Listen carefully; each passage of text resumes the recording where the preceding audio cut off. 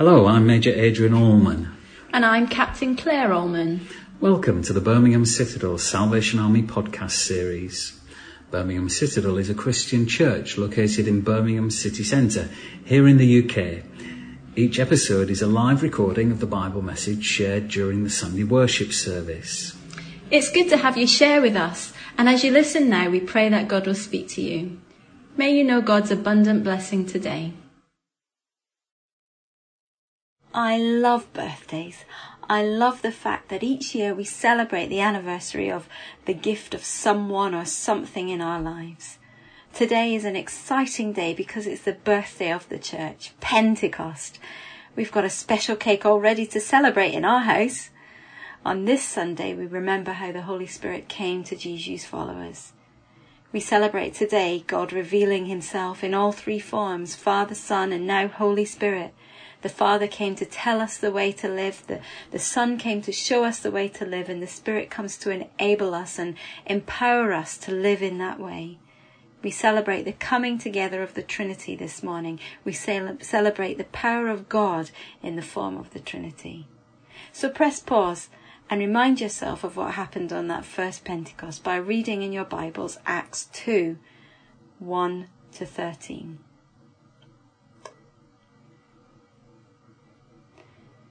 So let's pray together. Glorious Trinity, make your presence known today through our worship, our prayer, and the reading of your word. Today, as a church throughout this world, fill our outstretched hearts with your Spirit, encircle us with your love, and make yourself known to us in new ways, exciting ways, challenging ways. Empower us and inspire us. Amen. I like the story about three gold miners who found a rich vein of gold in California during the gold rush days. They realized what a great discovery they had and decided, we've a really good thing going here as long as no one else finds out about it. So they each took a vow to keep it secret. Then they headed for town to file their claims and get the equipment necessary to mine the gold. True to their vows, they didn't say a word to anybody. They filled in their claims, bought the equipment, and headed back to their mine. But when they did, a crowd of people followed them. And the reason was because the expression on their faces had given them away. Their faces were aglow in anticipation of the wealth that soon would be theirs. People knew that they must have found something very special, so a crowd followed them out of town. It's interesting that some of the people who were there at that Pentecost noticed that there was something different about those apostles. They even thought that they might be drunk because of the excitement and the joy that prevailed on that day. They couldn't hide it. A famous motivational speaker was once asked about his most difficult speech. He answered, "Well, it was when I was asked to speak at a national convention of undertakers. My topic was to explain to them how to look sad during a $20,000 funeral." You see, when there's joy inside, it's awfully hard to keep it from showing. Then there's the story that Philip Yancey writes about a little boy at church with his mother. He was a good boy, quiet and well behaved. He didn't cause any problems, but every once in a while he would stand up in the pew, turn around and look at the people behind him and smile. His smile was infectious, and soon everybody behind him was starting to smile back at him too. It was all going fine until the mother realised what the little boy was doing. And when she did, she grabbed him by the ear and twisted it about, told him to sit down and remember that he was in church. Then he started sniffling and crying, and she turned to him and said, "That's better." It's kind of sad, isn't it, that some have the impression that when we come to church that it's all gloom and doom, and that there's nothing here to really bring joy into our lives. But Pentecost says that the early Christians discovered joy unspeakable in the church of God. Again and again, Paul writes, "Rejoice in the Lord, rejoice in the Lord always, and again I say rejoice." Pentecost was a once-in-history event when the church was born. So let me share with you three things that we learn from Pentecost, which should bring us joy and excitement and make our hearts burn with anticipation of being a part of this church and being part of God's mission. First, we see that the church was created by God. The church is immortal. From the beginning of time, before the foundations of the world, God had in his mind the church, and he promised that even the gates of hell would not prevail against it. So Jesus came into the world, and after his death, burial and resurrection, the church is formed. The church comes into reality on the day of Pentecost. Some may think that Simon Peter called a meeting of the apostles and said to them, "Now we're here today to talk about whether or not we ought to start a church."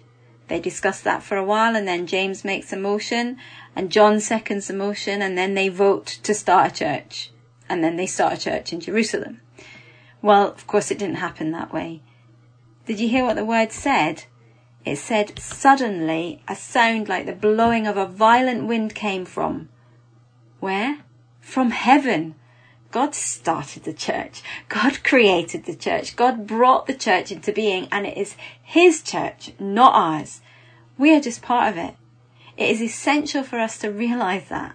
And God wants his church to stand for the truth, to be unshakable in our presentation of the gospel, because the church belongs to God. It is his church, not ours.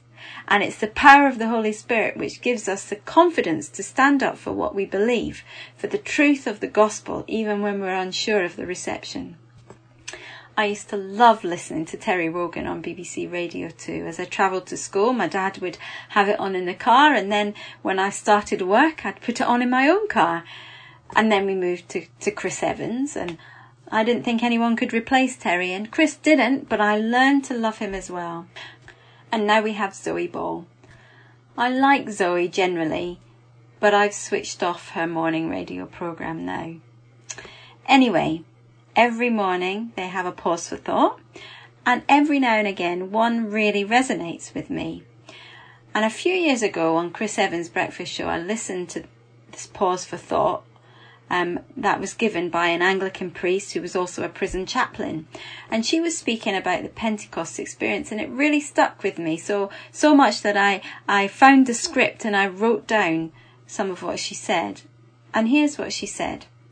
It must have all seemed very odd, but after this strange day, these ordinary people found the conviction and the strength to start spreading their message of hope and love. It's a difficult thing to do, standing up for what you believe in, when people think you're odd or uncool or just going against the grain. I've come across many young lads in jail who are there because they didn't have the courage to say, "Hey, that's enough, let's not do this." But it doesn't have to be in a dramatic or criminal circumstance.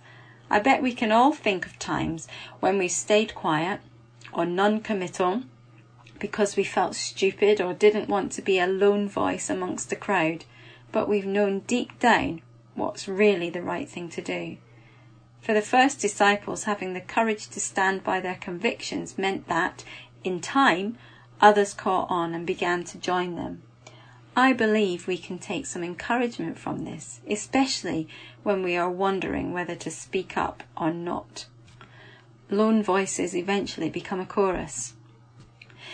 This lady was talking about having the courage to stand for truth, the truth represented by God's church. Peter did it at that first Pentecost. Peter, the great denier, now the great proclaimer, the great evangelist, preaching the truth of God's church because of the work of the Holy Spirit in his life. Paul writes to the Romans, "For I am not ashamed of the gospel, because it is the power of God that brings salvation to everyone who believes." That power of God through the Holy Spirit. So let's not be ashamed of being part of God's church. Let's rejoice in being part of this wonderful way in which we can bring fullness of life to people through the Holy Spirit's work in our lives. Let's ask that the Holy Spirit would make us bold and confident in Christ to speak his truth. Secondly, we learn from Pentecost that the mission of the church is to communicate the love of God to a lost and dying world. The theme of Pentecost, believe it or not, is communication. When you read about Pentecost, the truth that comes to the surface is that God gave the gift of tongues to the apostles for one purpose, and that was for the purpose of communication. They had a problem with communication because people had come from many different nations, And when you read the long list of nations, you realize that a language barrier existed. Because God wanted each of them to hear the message in his own language, he performed a miracle. He gave the apostles the gift of tongues so that they could communicate his message and the ability for all to understand. The mission of the church is to communicate the message in an effective way. Now, if God wants to give us a miracle to do that, let's praise him for it. But we need to do whatever we can to communicate it. The mission has never changed, and the moment you become a Christian, God commissions us to share this simple message with our little section of the world. I was reading about a man called Rockin' Rollin Stewart, who travelled to many of the American great sporting events and Super Bowls and held up a giant sign saying John 3:16 for all to see, those in the stadium and those watching on the television as well. Rockin' Rollin Stewart. Rockin' is a nickname. His name is Rollin Stewart. Rollin Stewart was an alcoholic. He met Jesus, accepted him as Saviour, became a Christian, and he brought his alcoholism under control. One day, the idea struck him that if he could get into the major sporting events and put the word of God before the people, it would be seen by hundreds and thousands and maybe even millions of people. So for a number of years, Rockin' Rollin Stewart, his wife Margaret, and friend named William James lived a very frugal life, and they averaged driving 55,000 miles a year in an old beat-up van, telling their story and using the money they collected to buy tickets for major sporting events to hang out a sheet saying John 3:16. Don't you wonder how many tens of thousands have turned to John 3:16 and read, "For God so loved the world that he gave his one and only Son, that whoever believes in him shall not perish but have eternal life," because of Rockin' Rollin Stewart. Now that may not be your thing, but the point is, here is a man who heard God's command to tell the world. When the Spirit fell on the disciples at Pentecost, a dramatic thing happened. They were propelled onto the streets, and Peter began preaching to the crowd, and 3,000 were saved. You see, when you and I are saved and added to God's family, then God expects us to do the best we can to communicate that message to a lost and dying world. That is the mission of the church, and the gift of the Holy Spirit is what convicts us, strengthens us, encourages us, and gives us the confidence to do this. Don't let this gift lie dormant in your life. Thirdly, we learn from Pentecost that the goal of the church is to establish a fellowship that is unique. Can't you see these early Christians after they first hear the good news about Jesus? On the day of Pentecost, there are 3,000 new converts, and they suddenly share something that has never been shared before. All of them know they are guilty, that they have crucified Christ with their sins. But now they have repented of their sins, they've been baptized, they've been redeemed, and they've been given the gift of the Holy Spirit. Suddenly, they are part of a new society. They've come out of a world of slavery and superstition. They've come out of a world of selfishness and greed and dishonesty. Now they're part of a new fellowship where they can share things about themselves with others and know that they'll listen and be compassionate and kind. They know that they will hear the truth. You don't have to question everything that you're being told. Suddenly a whole different atmosphere prevailed because here were 3,000 changed people that God had made different and new. They were born again. No wonder their number quickly grew to 5,000 and then into multitudes as the church spread throughout Jerusalem. More and more people were attracted to them. It was different from anything else in the world. Pete Greig in the Lectio 365 devotions for today says this: "Our birthday is worth celebrating. We are a 2,000-year-old, 2 billion strong revolutionary movement of love. The most culturally and socially diverse community on earth. Day by day we conspire to serve, forgive and create beauty. Around the world we seek to educate, liberate and advocate for those who have no voice. Our gospel has inspired artists from Michelangelo to Aretha Franklin, activists from William Wilberforce to Martin Luther King. Scientists, from the physicist Sir Isaac Newton to the geneticist Francis Collins. Amidst great tragedy and anxiety, millions are turning to prayer. Church attendance is growing dramatically. The people of God are on the front lines of this crisis we're facing just now. Songs of blessings are reaching far beyond the walls of the church. We have been propelled out, as it were, into the streets with a message of life and hope. These are great words, aren't they? And encouraging to hear. And the church must always fight to be like this. Many will take advantage of us, but the church should be where people can come and hear the truth and be ministered to, and their needs will be met in their lives. We are to be a different people, a different culture, an oasis in the midst of a desert, a shade tree on a summer's day, a cup of cool water when you're thirsty, a place to come and to know that you won't be rejected, that you'll be accepted and loved. Pentecost tells us that. The world changed after Pentecost because of the church's influence on that world, and it ought to be the same today. People that day were filled with a mission, a conviction to fight for a better way of living, to fight for social justice, to fight for equality, to fight for fullness of life, to fight for the kingdom of God. The Holy Spirit breathed new life into people and gave them a purpose, a mission, a focus for their lives. William and Catherine Booth, our founders, when they raised up the Salvation Army, were committed to fighting for the kingdom of God, fighting for lost souls to experience the healing and empowering work of the Holy Spirit, to experience the new fellowship found through being part of the church. Today, may we be open to allowing the Holy Spirit to breathe new life into us, to convict and inspire us to stand up and communicate the truth, to bring lost people into God's unique fellowship. Will you fight for that? In the Spirit we have hope, light, comfort, peace, love and life. My friends, don't let this powerful gift remain dormant in your life. Listen to it, learn from it and step out in faith. Brinley Boone wrote that beautiful prayer. Come, Great Spirit, come. Make each heart thy home. Enter every longing soul. Come, Great Spirit, come. As this song plays now, why don't you really pray that prayer for yourselves? Come, Great Spirit, come. And after the song finishes, I'm going to pray with you all. Spirit divine,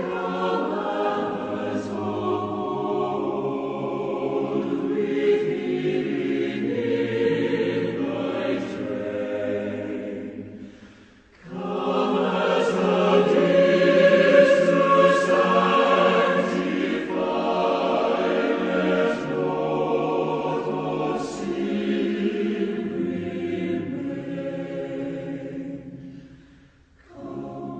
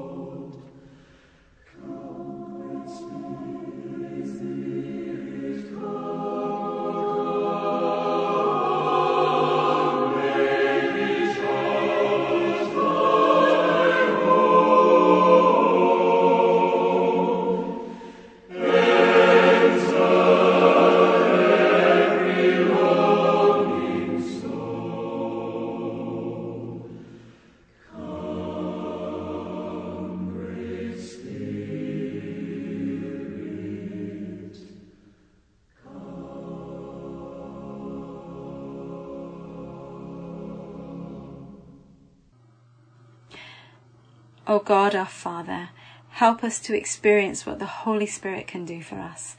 Give us your Spirit to enlighten our minds, to purify our hearts and to strengthen our lives, so that by the help of your Spirit we may do and be and become what is impossible for ourselves. Come, Lord Jesus, enter our longing souls and pour out your Spirit on us today.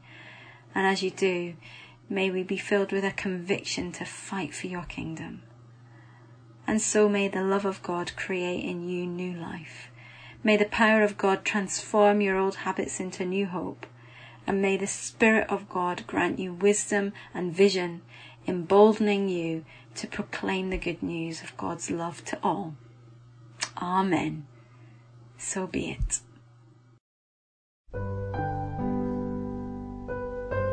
Thank you for listening to our podcast this week.